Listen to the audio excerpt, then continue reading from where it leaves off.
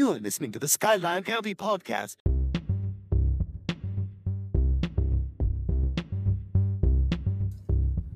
Welcome to the Skyline County Podcast for Wednesday, October 5th. Yes, we're a little bit late because I've been under the weather, but the show must go on. So let's first take a look at the results from the previous week. On Monday, September 26th, varsity volleyball lost to Sharando 3-1, and the JV lost 2-1. Then on Tuesday, cross country had a tri-meet.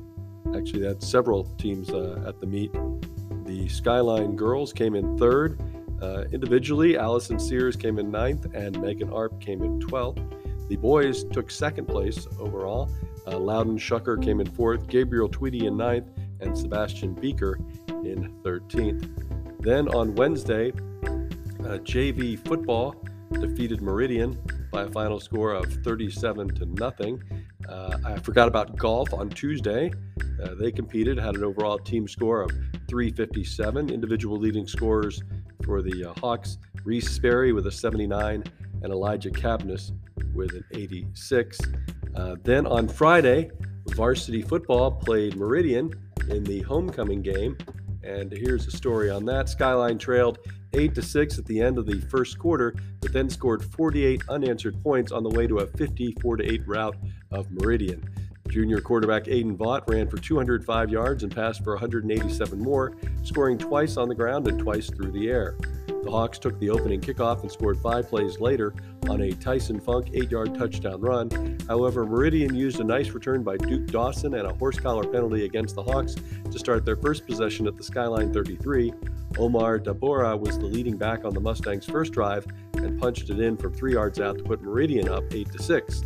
The score remained the same until the 10:44 mark of the second quarter when Aiden Vaught ran it in from 2 yards out to put the Hawks up 13-8.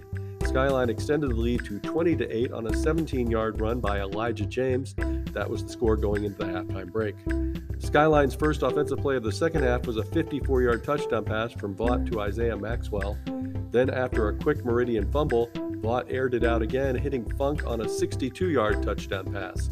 Cole Britton's 5-yard touchdown run on the next possession put the Hawks up 41-8, and on the second play of the next possession, Vaught ran it in from 59 yards out to make it 48-8 with 11:48 left in the game.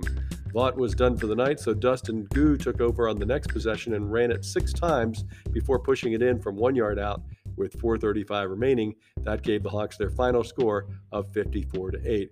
Gu had 66 rushing yards on the night, much of it coming on the last drive. The Hawks moved to 3-3 on the year. They travel to William Monroe next week to take on the Dragons. And again, we already have some scores from this week. On Monday, varsity volleyball won the first set 25-15, then lost the next 3 sets to lose to Central 3-1, and JV volleyball lost 2-1. We're just going to jump right ahead into the schedule for next week in this shortened version of the podcast. Today, Wednesday, October 5th, JV football home versus William Monroe, 6 p.m. Competition cheer will be at Millbrook at 6 p.m. That's the Northwestern District Championship. Cross country will be versus Brentsville and Meridian at Noakesville Park at 4 p.m.